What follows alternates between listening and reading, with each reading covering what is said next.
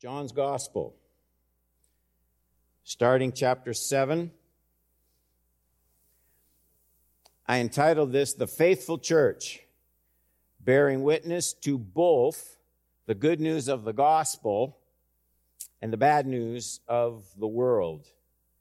I'm reading John chapter 7, starting chapter 7 today, the first 13 verses. Hope you have a Bible somewhere along the way to have your own, follow along. John 7, 1. After this, Jesus went about in Galilee. He would not go about in Judea because the Jews were seeking to kill him. Now the Jews' feast of booths was at hand, so his brothers said to him, "Leave here, go to Judea, that your disciples also may see the works you are doing. For no one works in secret if he seeks to be known openly. If you do these things, show yourself to the world." John adds, "For not even his brothers believed in him." Just think about that for a minute. His brothers. What did they think? He was a little off his rocker, he delusional. They didn't believe in him. 6. Jesus said to them, "My time has not yet come. Your time is always here. The world cannot hate you, but it hates me." The world hates Jesus. That's not a speculative comment. It's what Jesus said about himself. It hates me because I testify about it that its works are evil. You go up to the feast. I'm not going up to the feast, for my time has not yet fully come. It's a strange conversation. After saying this, he remained in Galilee. But his brothers had gone up to the feast. Then he also went up, but not publicly, but in private. The Jews were looking for him at the feast, saying, "Where is he?" And there was much muttering. Isn't that a great word? Muttering. There was much muttering about him among the people. While some said he is a good man, others said, no, he is leading the people astray. Yet for fear of the Jews, no one spoke openly of him. So today we're kicking off chapter 7. There are 21 chapters in John's account, so you do the math. We're about a third of the way through. But that's deceptive. It's really deceptive because though only concluding 6 chapters of this gospel, we're now entering with chapter 7, okay? We're entering now the last 6 months of Jesus' life. That's the chunk of material John wants to give to the end of Jesus and his life on earth. So even as we start chapter 7, we're looking at the beginning of the end for our Lord. Some of the details John includes are meant to trigger us in that direction. For example, John tells us in verse 2 that the Feast of Booths was at hand. That feast was one of 3 compulsory feasts for the Jewish observance. The Feast of Booths was celebrated in the fall, relatively close to what we would call October. And it was celebrated at the fall harvest, reminding these people of God's faithfulness for the 40 years wandering in the wilderness. God fed them. And so the Feast of Booths came from that. People would construct little booths, tents from branches, frequently on the rooftop of their houses. They would dwell in those temporary booths as a reminder of the kind of dwellings they had when they wandered through the wilderness. That's what that was all about. The feast right after that was Passover, celebrated in the spring. And so John is cluing us in that 6 months from the Feast of Booths in chapter 7, Jesus will be executed at the Passover in the same city. Our Lord hasn't much time left, and he knows it. And we're going to go into a bit of detail about that in just a minute.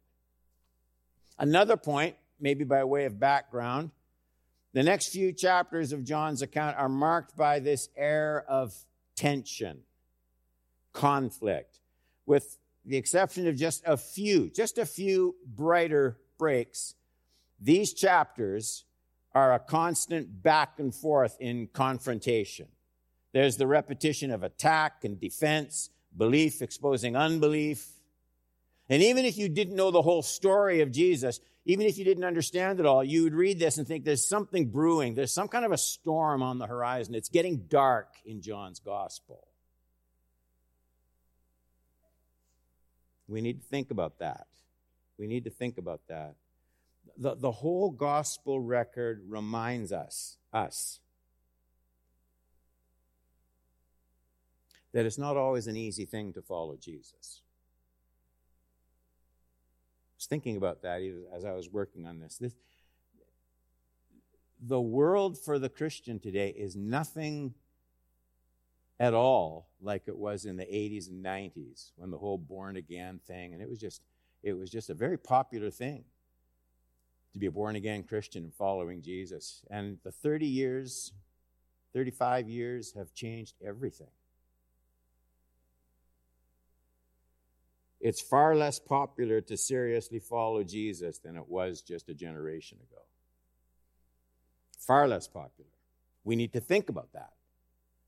Now back to our text. Point number 1. Jesus' brothers, his own brothers, they want to bolster Jesus' shrinking number of followers. I like it in verses 1 to 5. After this, Jesus went about in Galilee. He would not go about in Judea because the Jews were seeking to kill him. Now the Feast of Booths was at hand, so his brothers said to him, "Leave here and go to Judea, that your disciples may see the works that you're doing."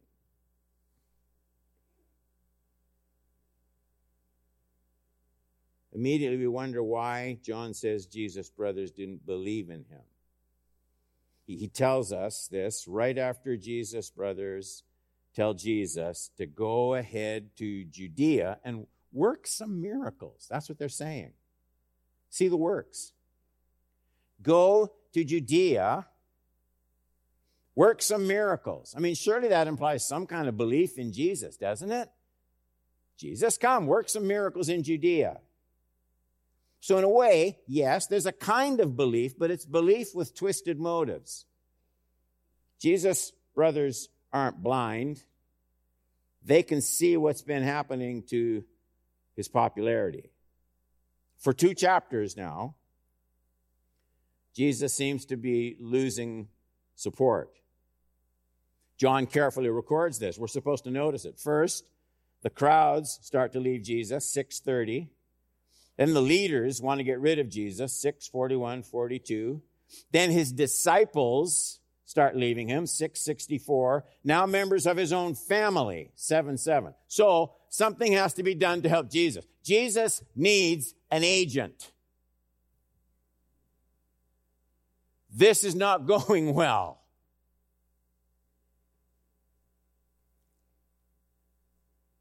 So his brothers' call to showtime for Jesus is based more on enjoying a moment of celebrity status and acclaim than having anything directly to do with Jesus and his lowly submission to the Father's will for a broken body and shed blood.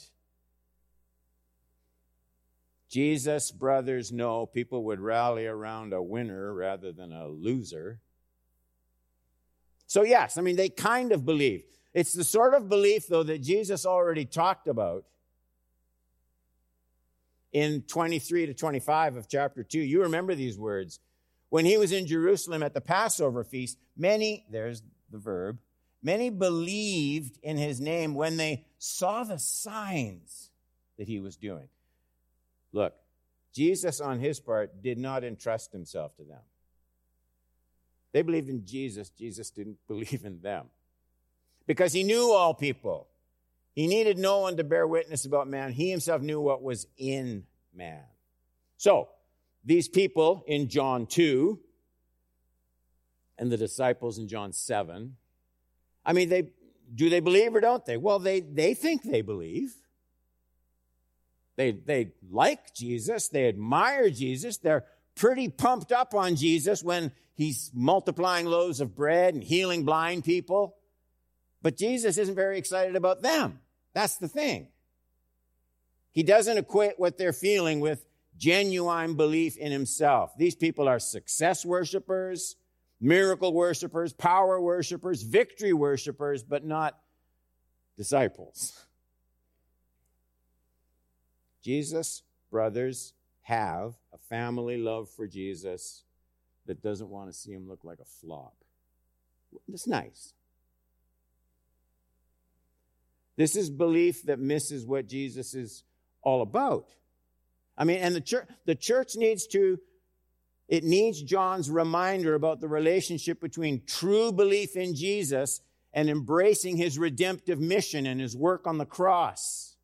So real disciples are not naive about the cost to Jesus and the cost to us as we follow him. They've figured that out, real belief in Jesus. So this text is it's a great motive checker for all of us. Here's the life principle. True belief in Jesus must always be cross-centered. Authentic discipleship is always front-loaded with self-denial.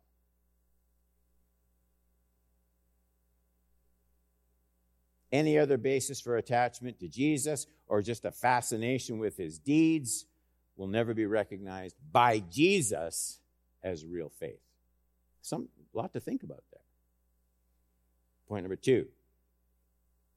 Father God reveals the full measure of his redemptive grace in the timing of Jesus' death. Look at verses 6 through 8. Jesus said to them, notice the time words here, okay? My time has not yet come. Your time is always here. The world cannot, is that too strong?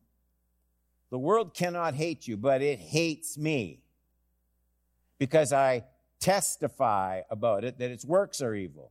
You go up to the feast. I'm not going up to this feast. My time has not yet fully come. You can't miss the way Jesus contrasts. Let's call them these two time zones. His, my time has not yet come, and their time zone. Your time is always here. And the obvious meaning is they can come and go wherever they want, any feast, any celebration. They can go wherever they want, wherever it suits them. It's always the same good time for them. Jesus, on the other hand, well, he's got people waiting to kill him. And this present feast of booths, John doesn't have to mention, but he does, this present feast of booths, it isn't the time for Jesus' death. Why? What's the difference? Because in the Father's divine plan, this is striking to me. In the Father's divine plan, the Son isn't to be slain at the Feast of Booths. In the Father's plan, the Son is to be slain at the Passover. In fact, in the Father's timing, Jesus will be killed at the precise moment that first Passover lamb was slain so long ago, at exactly the same time. What's God doing? The divine timing is a graciously planned revelation so people will have an easier time seeing Jesus as the Lamb of God who takes away the sin of the world. Not at the Feast of Booths, at Passover. When that first Passover lamb is slain, that's when Jesus has to die, right at the same time. So people will go, oh, that's the connection.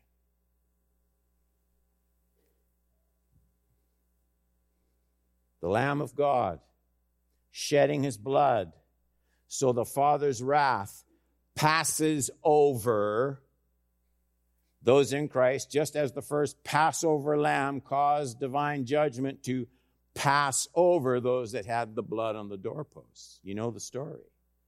We're supposed to see Jesus in that. That's the timing of his death.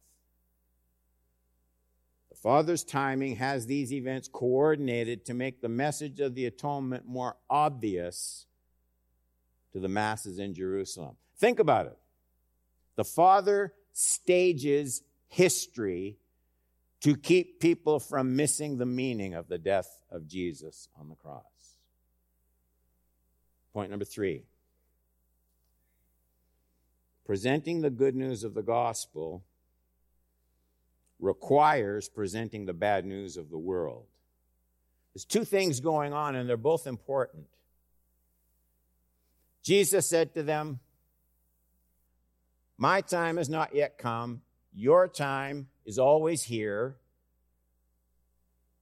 The world cannot hate you." I want to look at that. But it hates me. I want to look at that. Because I testify about it that its works are evil. You go up to the feast. I'm not going up to, see, this feast.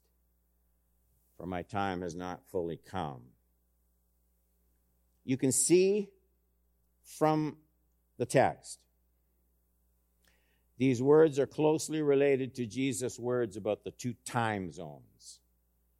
His brothers aren't believers at this point. We know that from 7:5. Not even his brothers believed in him. So we're not guessing. His brothers aren't believers at this time. And in the very next verse, Jesus reveals the effect of their unbelief. That's in verse 6. Your time is always here. You're not believers, verse 5. Your time is always here, verse 6. We're meant to see those things connected. Here's what Jesus means.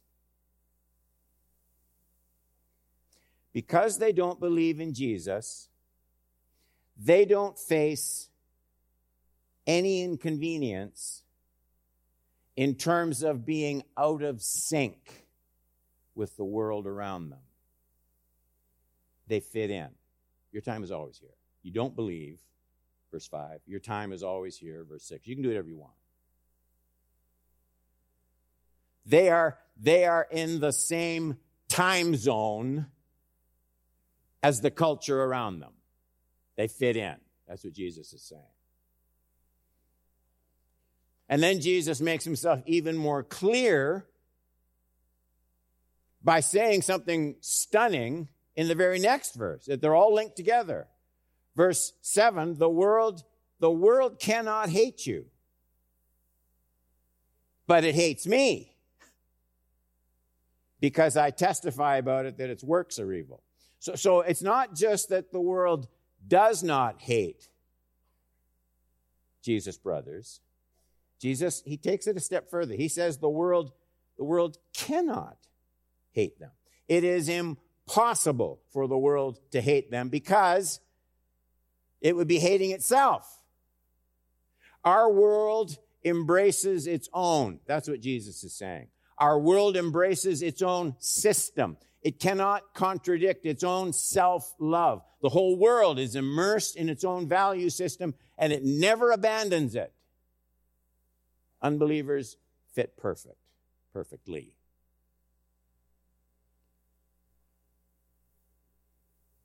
The world's self-embrace is always consistent, and it's all permeating.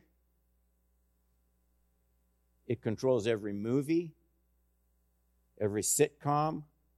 It's in this world's fashions. It dominates its novels, its blogs, its philosophies, its values. The world always loves itself. The world is always true to itself. It tolerates no rivals. We need to hear Jesus' words at this point, because he points to his own unbelieving brothers. That couldn't have been easy for Jesus. Points to his own unbelieving brothers and says flat out that there's nothing about their lives or their words that is sufficiently out of sync with this world to even remotely provoke the world's displeasure. It can't hate them. That's what Jesus says.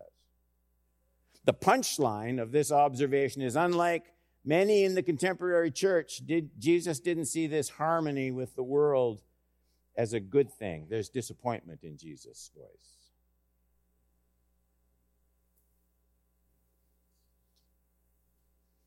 So here it is in a nutshell. Let me try one more time at this.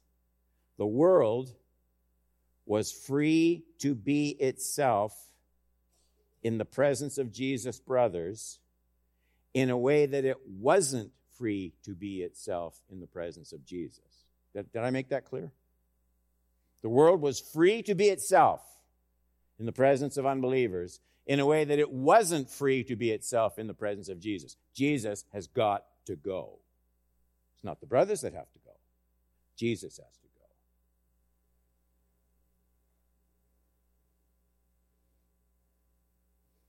Now it all starts to fit together. Of course, they can go up to the festival anytime they want. Not Jesus. They're waiting to kill Jesus. Why are they waiting to kill Jesus? Right there. They want to kill Jesus because they hate Jesus. Why do they hate Jesus? He testifies that, well, it's evil. It's full of sin. And they don't like hearing that. People still don't like hearing that. All this goes back to the first point, if you remember it, in today's teaching, where we examine the kind of phony belief of Jesus' brothers. How easy it is for them to say, come on, Jesus, let's go up to the feast. Come to Jerusalem. Make some miracle bread. Find some lame people to heal. Raise the dust a bit. Crowds will love it. That's what they're saying. And it's also easy for them to say because they don't have a clue about why the crowds hate Jesus and why they want to kill Jesus. They don't get it. 4. Why is our world so structured against the New Testament revelation of Jesus Christ?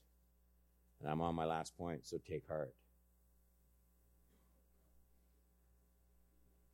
The world cannot hate you, but it hates me. Do you think the world still hates Jesus?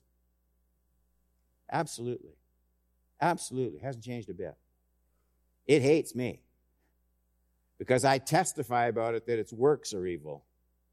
You go up to the feast. I'm not going up to this feast, for my time has not yet fully come. And after saying this, he remained in Galilee.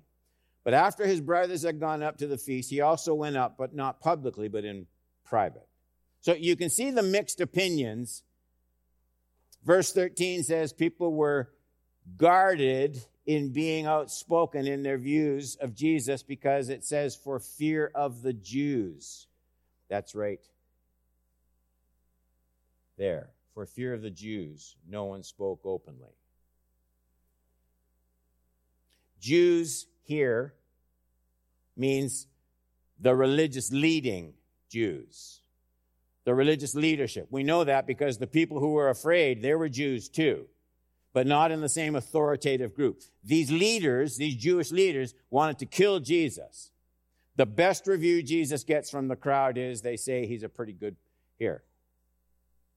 There, that's the best they can say. He's a good guy. That's it. So the people in power hate Jesus. The Jewish religious representatives, they want to kill him. And now we wrap up with this question, why?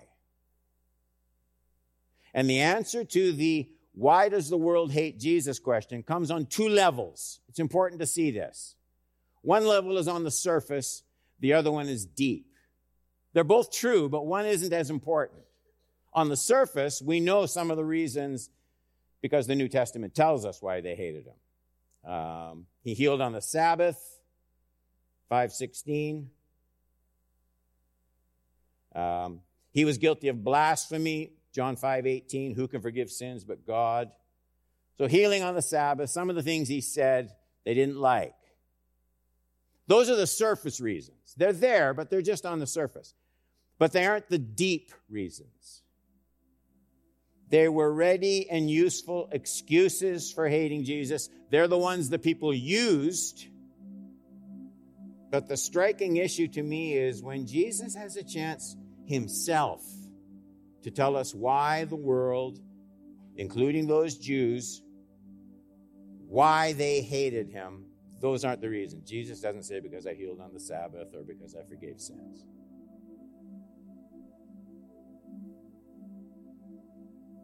He tells us.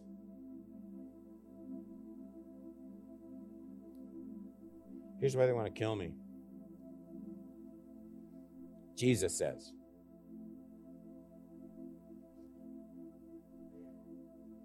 when they're around me, they see the sin in their hearts. And they hate that. The world cannot hate you, but it hates me because I here's this word, I testify. I testify about it. Jesus, God the Son, who never lies, says he gives testimony. It's kind of an official word, a declaration, like a witness on a witness stand. He declares the sins this world doesn't want exposed. He declares things sinful that the world embraces in its value system. Can you think of examples of that? And Jesus says, there, that's why they hate me. That's why they hate me. I expose the things in their heart that they want to keep secret. So, remember, this gets real close to home for all of us in this room. If you reject Jesus today,